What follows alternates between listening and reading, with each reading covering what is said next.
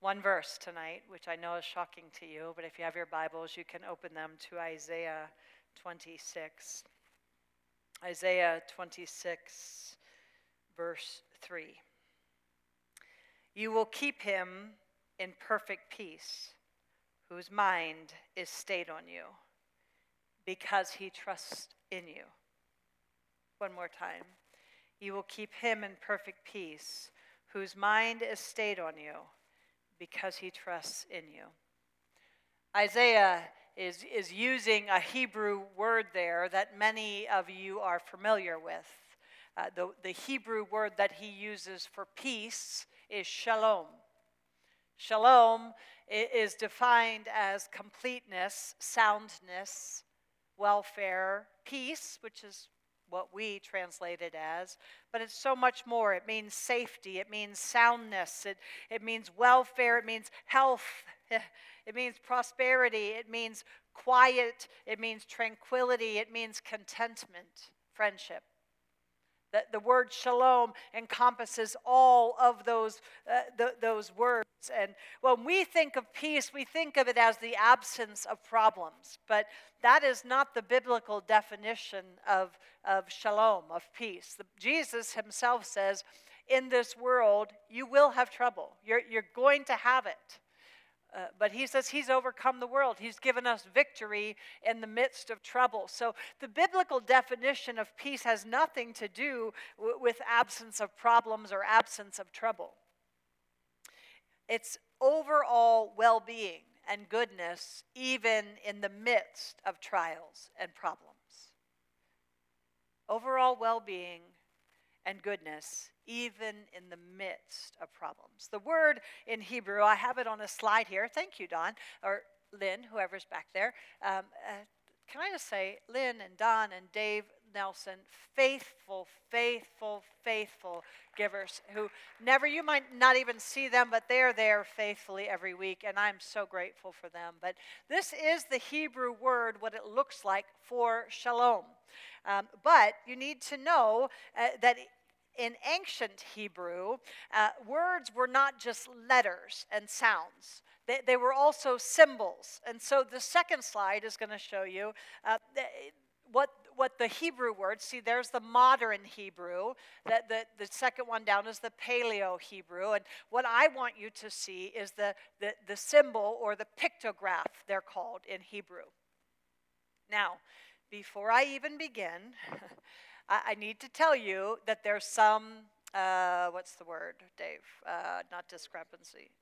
There's some debate on pictographs, Hebrew pictographs.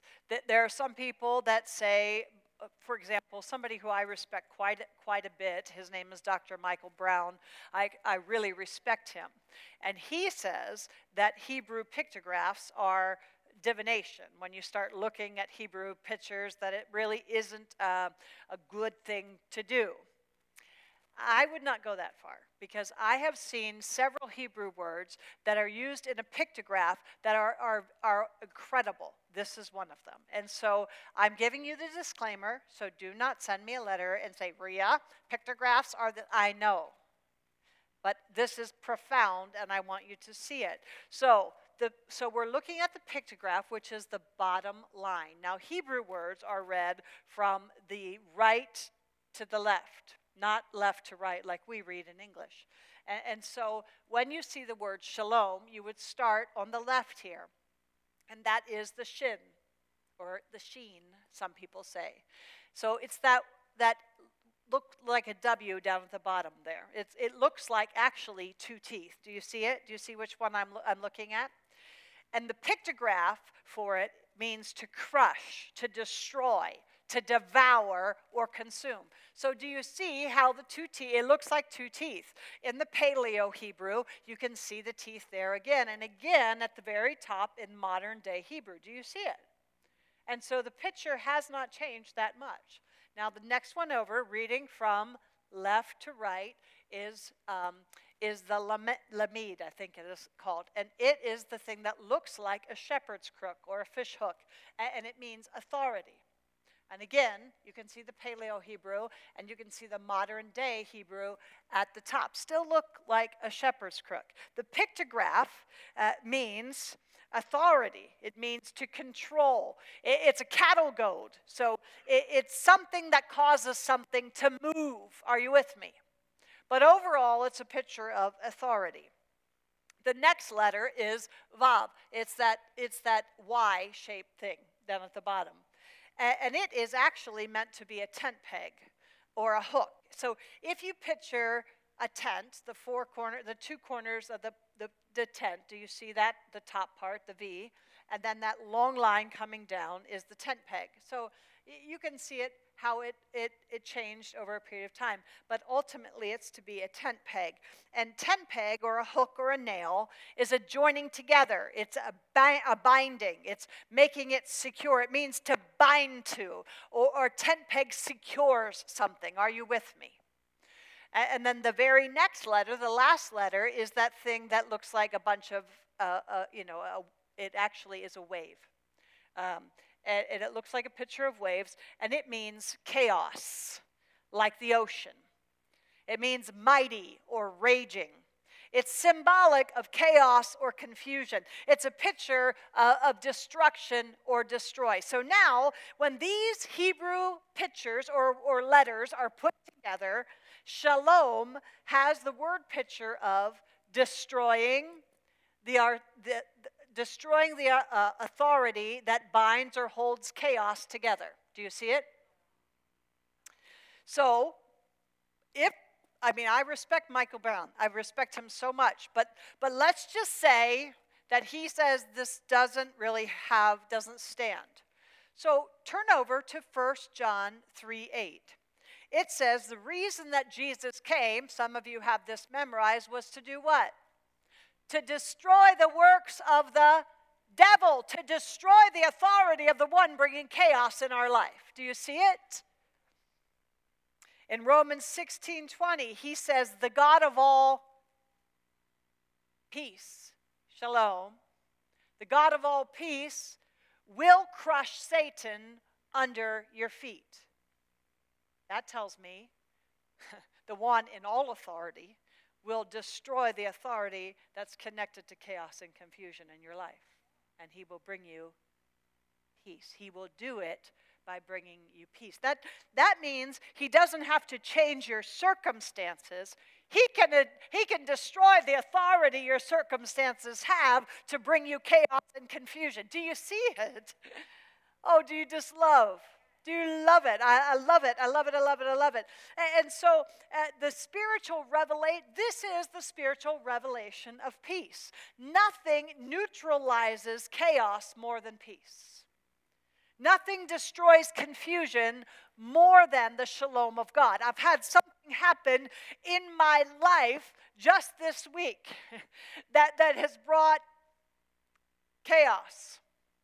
And I said, no. You don't get to do that in my life. And in the natural, nothing has changed. But in the supernatural, I have the peace of God that transcends all understanding. It's ridiculous peace, because in the natural, I should have no reason to have peace. But I do. Do you see, the authority of God came and destroyed the authority of the one who was bringing chaos and confusion into my life. It is the disruptive power of God's peace. Can I tell you, there's disruptive power in God's peace. That's profound to me.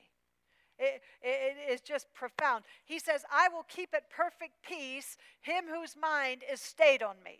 I will keep at perfect shalom. I will destroy the authority connected to chaos and confusion. I'll bring peace to do that. He is the Prince of what? Peace. He rules. He reigns with peace. That's what he reigns in.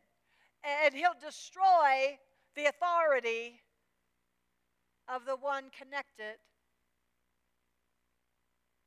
with chaos and confusion in your life. So Isaiah 26 gives us directions for finding the perfect peace that keeps us in well-being and allows us to prosper even in the midst of life's storms that are crashing down all around us. Do you see that? That it's possible to have that. And Isaiah 26:3 gives us the secret. And the secret to finding this kind of peace, the shalom of God, is keeping our mind fixed on God. God will keep you in perfect peace when you keep your mind on Him. But let's look at this a little more closely, because I am telling you, I had to live this out this week. Because the second my mind gets off of Him and onto my circumstances, I lose my peace. Do you see that? The second I start keeping my mind on something else other than Him, my peace, I get robbed. I get bound back to that chaos and that confusion. And so the trick is keeping my mind fixed. I will keep in perfect peace him whose mind is stayed on me. That means He's looking for cooperation. It's a promise, and He's a promise-keeping God who knows that. And that we can stand on His word, and He will be faithful to fulfill it in our life. But so many of His promises are conditional. They're dependent on us doing something. And here is the condition. I will keep in perfect peace, who? Him whose mind is stayed on me. My job is to stay my mind, to keep my mind fixed on Him. His job is to bring the peace. Can I tell you, this week I realized that. I realized that I couldn't wish for peace. I couldn't work it up. I couldn't override the chaos and the confusion in my own strength. It had to be a source bigger than me. I needed someone to destroy the authority connected to chaos and confusion in my life. Do you see it? So let's look at that a little more closely. I will keep in perfect peace. That word keep, listen to this, means to guard, to watch, to preserve, to guard from dangers, to keep close, to be blockaded. I love that one. To be a watchman. It's the idea of a watchman, someone standing guard. He says, I will keep, I will guard, I will watch over your mind and guard it so that you have peace and well-being in spite of any issue going on in your life, as long as you keep your mind stayed on me. Michael Durham writes this: it is God who stands at attention before the mind to watch over it, to make sure that internally there's wholeness and unity, not division and clamor or noise that often creates a divided heart. Can I tell you that with all we have coming at us in life, we can do nothing to keep ourselves in perfect peace. That's God's job, the Prince of Peace's job. Our job is to keep our mind fixed on Him. He will keep it perfect peace. That word perfect peace is interesting. Our translators, our Bible translators, have translated it perfect peace. But in the original language, it is shalom, shalom. The word shalom is not two different words for perfect peace. It's shalom, shalom, peace, peace. And anytime the Bible repeats something, it communicates intensity. And so it means peace upon peace. It means a complete peace, an undisturbed peace. It's doubled to denote the certainty of it. I love it. I will absolutely give you peace upon peace, a complete peace, if you just fix your mind on me. Gill says the word perfect is used in opposition to a false and imaginary peace. But notice that again, the condition. I will keep at perfect peace, shalom, shalom, him whose mind is stayed on me. It's a promise, but a conditional promise. The promise is only for those who keep their minds fixed. How many of you here tonight, when you get a problem or chaos comes in some form in your life, or you have confusion that you're dealing with, how many of you immediately fix your mind on God? Or how many of you fix your mind on a medical test result, or a marital issue, or what somebody said to you, or your own hurt, or your own anxiety, or your own whatever? Is that where you fix your mind? Is that what you think on? Is that where your focus is? Or do you immediately fix your mind on Him? Usually our first response is not to fix our mind on Him. Yesterday, I told you I've had a week of a problem in my life. That's pretty big. And that's where my mind wants to go all the time. Poor Dave, poor Leslie. It's all they've heard. Because that's where I have my mind fixed at the moment. And I don't have peace when my mind is fixed there. And so I'm having to work overtime to fix my mind on things above. Yesterday in church, Dave was preaching. I probably distracted the daylights out of him sitting in the front row because I had a pen and I was writing on my hand. And at one point, Leslie leaned over and said to me, "What are you doing?" I'm working on memorizing a scripture, and here's the scripture. Let's see if I have it memorized. I will both rest. I will both, Lord. I don't have it memorized, obviously. I'm working on it, and it's not on my hand at the moment. But let me find it. See, Leslie, this is why I write it on my hand. I will both lie down in peace and sleep. For you alone, O Lord, make me dwell in safety. I will both... See? I will both lie down in peace and sleep. For you alone, O Lord, make me dwell in safety. I had to get up in the middle of the night and look at my hand and say, I will both lie down and sleep in peace. For you alone, O Lord, make me dwell in safety. It's not, here's what doesn't make me dwell in safety. Dave. Dave doesn't make me dwell in safety. He thinks he does. Leslie doesn't make me dwell in safety. She tries sometimes. Just try to say something negative about me to Leslie. She makes sure I dwell in peace. She tries to do that. A doctor doesn't make me dwell in peace. A health report doesn't make me dwell in peace, in safety. My children being who I want them to be and behaving the way I want them to behave, that doesn't have anything to do with me dwelling and being safe. Here is the only thing that makes me dwell. I said to Dave, do you understand that the fact that you have a breath coming out of your mouth right now is grace? And that when God is done with me, I won't have a breath anymore. He'll stop gracing me with the ability to breathe. When he decides he is finished with this girl, I will take my last breath because he will no longer grace me to be here. Because it is he alone who makes me dwell in safety. And the day he says it's time for you to go home, our friend Tina, Pastor Tina, here at this church, passed away. Not very old.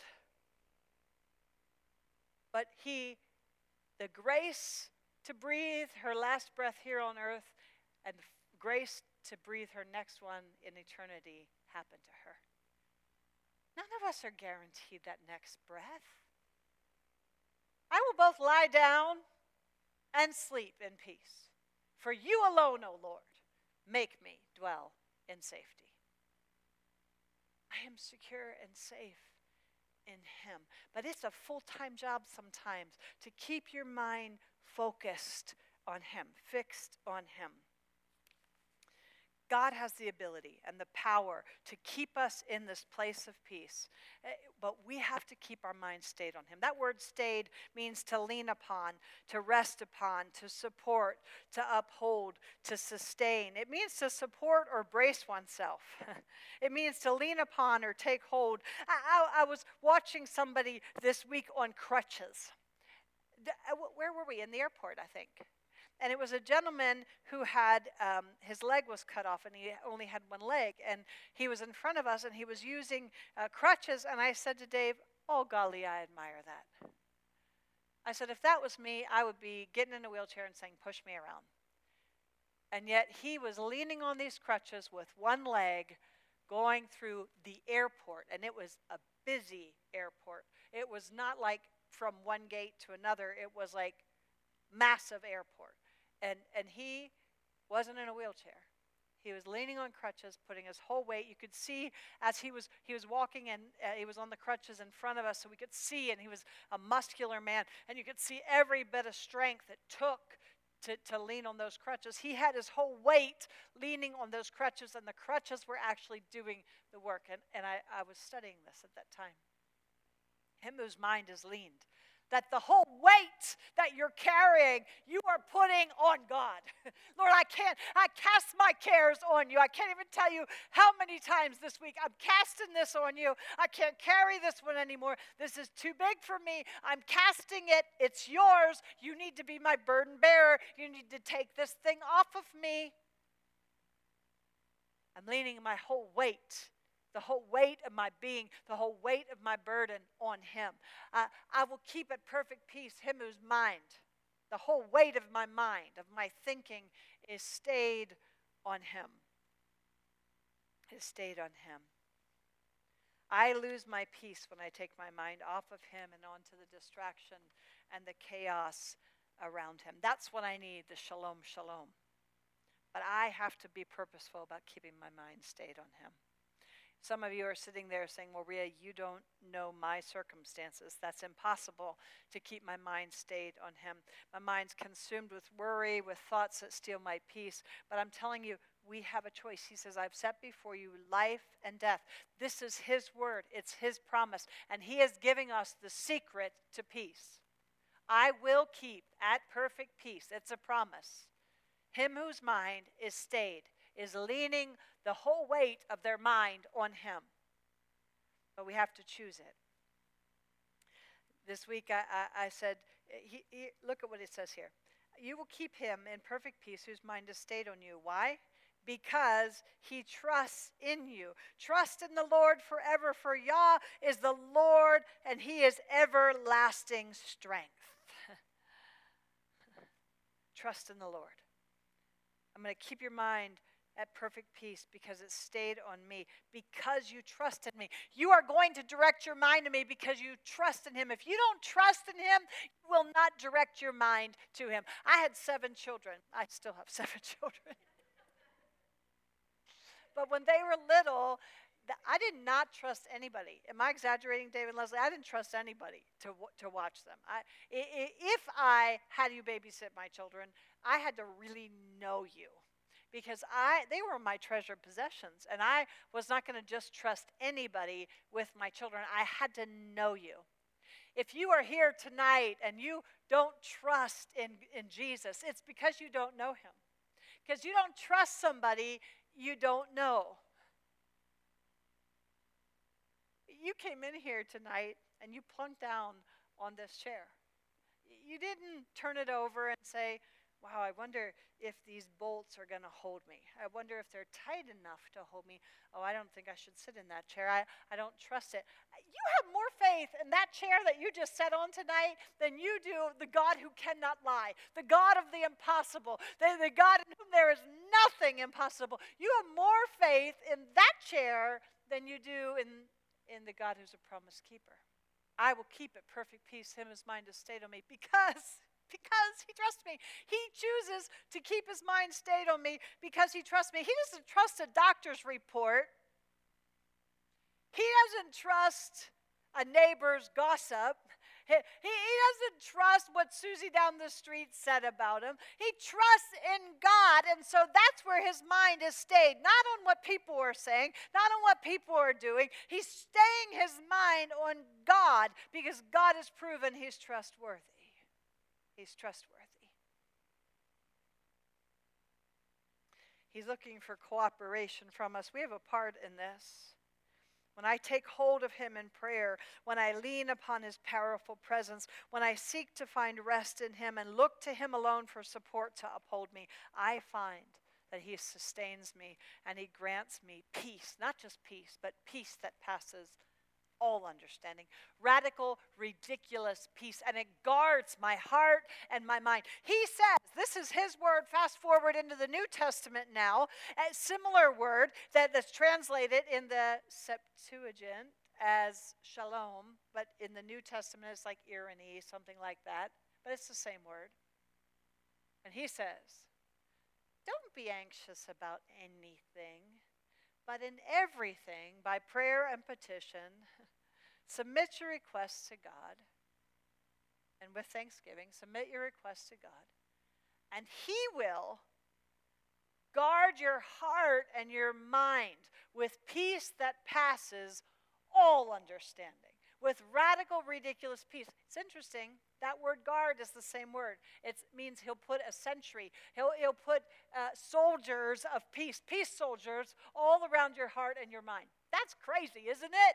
Thank you, Lord, that I don't have to be anxious about this thing that's rocked me all week. I thank you that I'm just going to give this to you through prayer, petition. I'm going to thank you that you already have taken care of it and that you are going to take that thing from me, and in turn, you're going to garrison my heart and my mind with peace that passes all understanding. That's a promise. We got to get these in us. That's a promise from a promise-keeping God. I don't care what report you have. I don't care what's happening in your life. I care, but I'm telling you, that is not the exception that his peace won't reach. We are living in a world that's full of depression and despair, suicidal thoughts, all kinds of mental illness and hopelessness. And we have a God who stands ready, watching, waiting to keep you at perfect peace if you just stay your mind on him. It's a promise.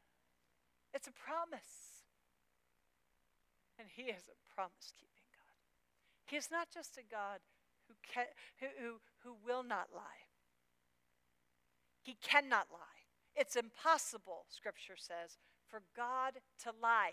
We got to get that deep within our spirits. We've got to understand that this word right here is yea and amen to those who believe. Again, conditional. It's yea and amen, but you've got to believe. Every word of it is true. Every promise he will keep. You just have to choose to believe it. Him whose mind is stayed on me, because he trusts in you. That word trust, it doesn't just mean to trust, it means to have confidence, to be confident, to make secure, to feel safe, to be careless, to fear nothing for oneself. I'm telling you, this week, what I'm dealing with, I could take on a little fear. I could actually take on a lot of fear. And I can't tell you how many times I've said to the Lord, I'm going to be careless about this. I'm going to care less about this. This is yours. You have to take it. I am secure in you. I am confident in you. Not in what's happening. And I'm going to fear nothing for myself. You see, when we give attention in our minds, it's to what we trust in, to what we have confidence in. So if you have a medical report that's bringing fear in your life, it's because you trust in that report more than you trust in Jehovah Rapha, the Lord our healer, the great physician, the balm in Gilead, the one whom there's nothing impossible.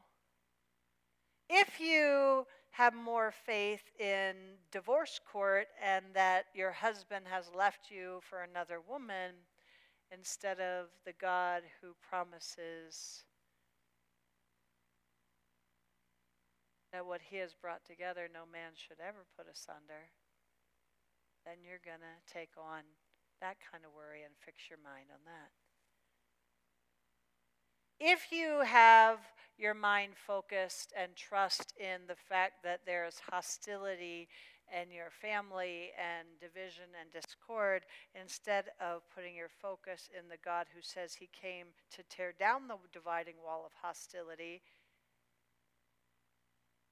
then that's where you're going to let an authority come in and destroy and bring chaos and confusion. But God came to take care of that thing that's trying to bring chaos and confusion in your life. The NLT is interesting in this verse. It says, you will keep at perfect peace all who trust in you, all whose thoughts are fixed on you. As a man thinks in his heart and his mind, so is he. Where the mind goes, Scripture says, the man will follow. This ends by saying, trust in the Lord forever, for Yah, the Lord, is everlasting strength. Do you understand? He is our strength. In closing, I just want you to flip over to Philippians 4, General Electric Power Company. Philippians comes after Ephesians. Philippians 4, it's a scripture that you're all familiar with, but I just want you to make the connection here. It's what I just quoted to you, but I want you to just see the rest of it.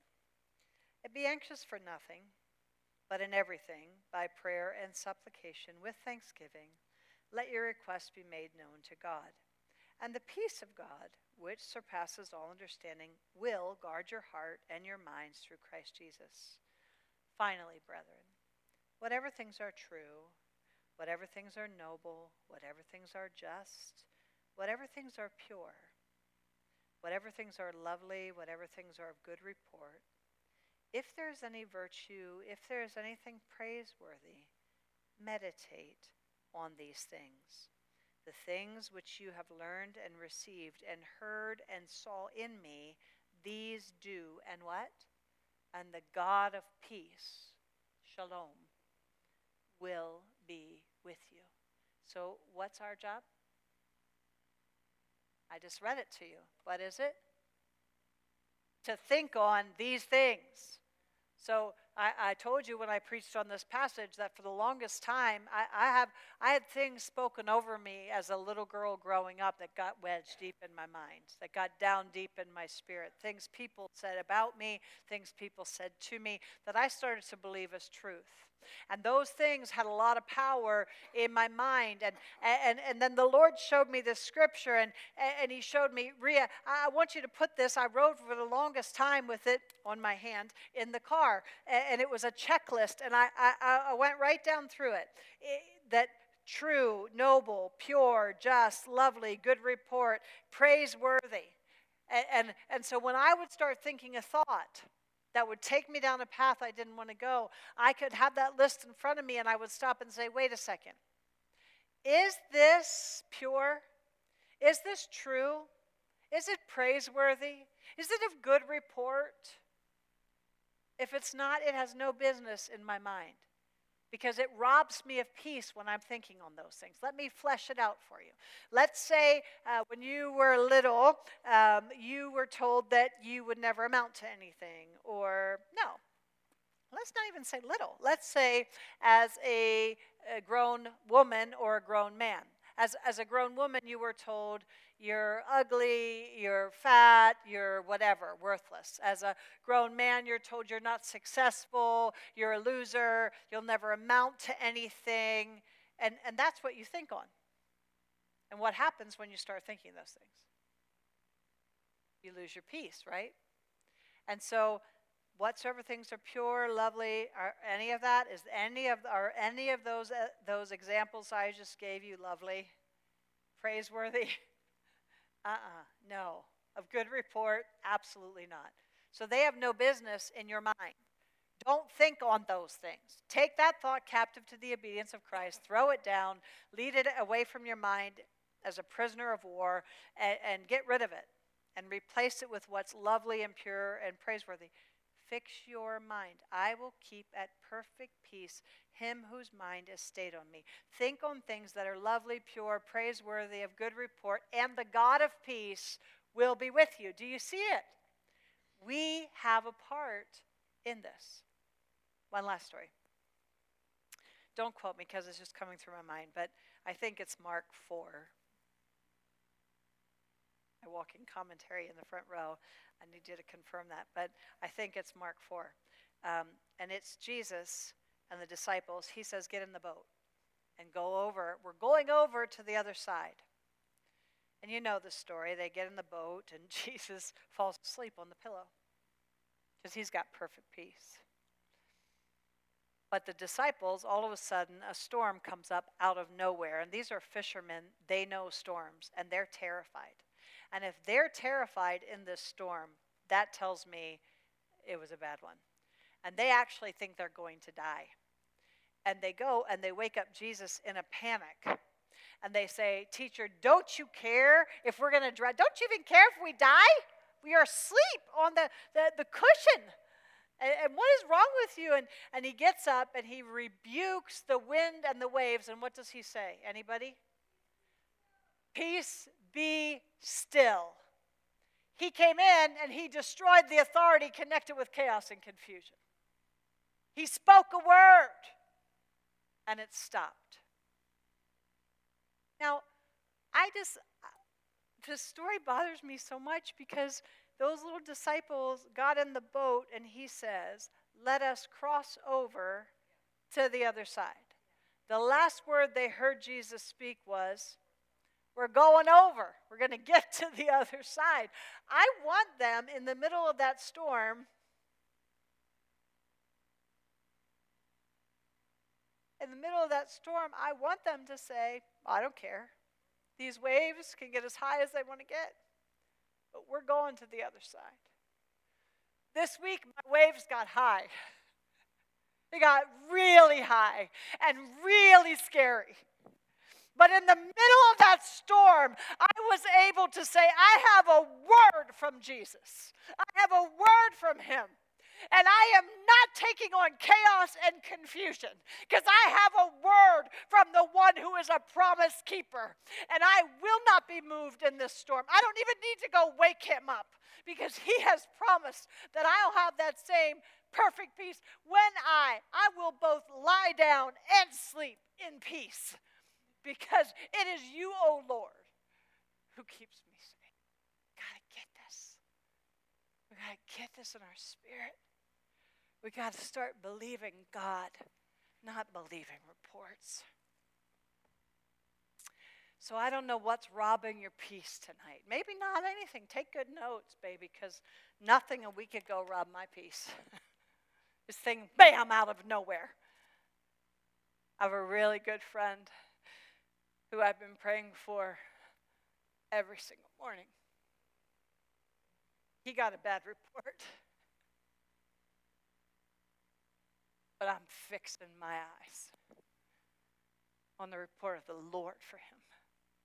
And I am not moving. I am not moving.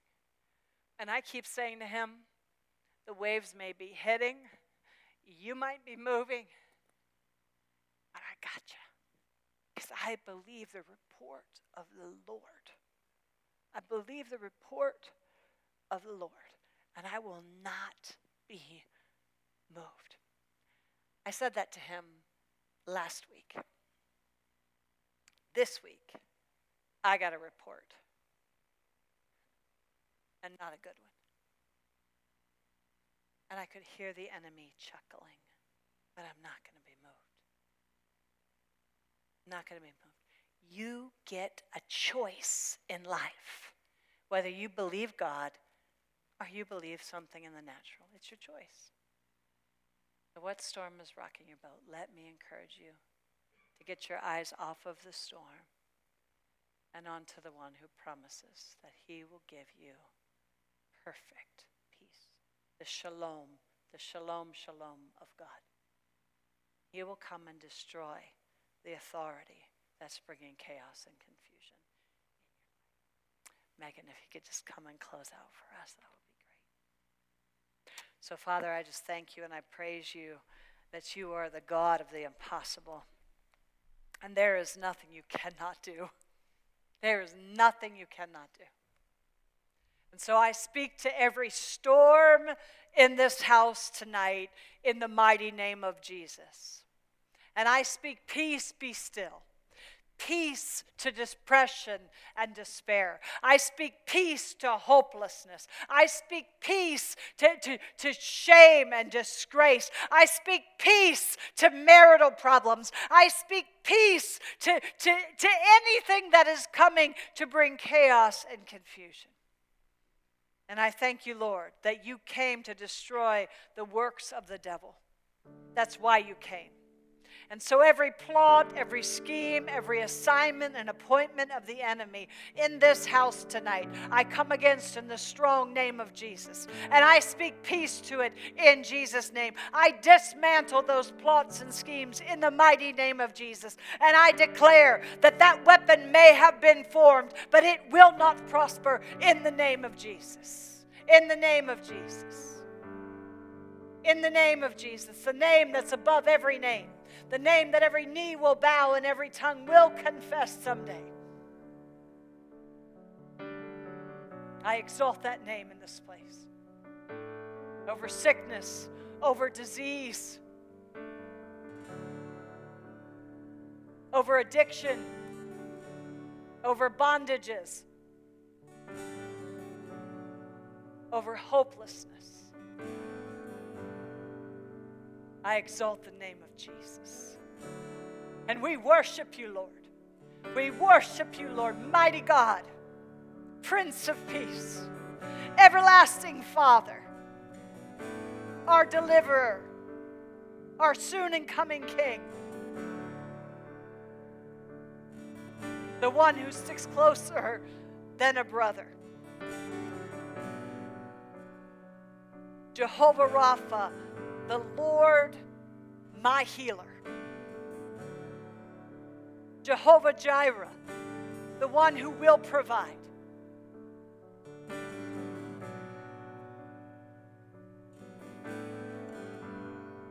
The good, good shepherd and the good, good Father. Jesus, we give you praise and honor and glory. Be exalted here tonight, my King, I pray. In Jesus' name, amen.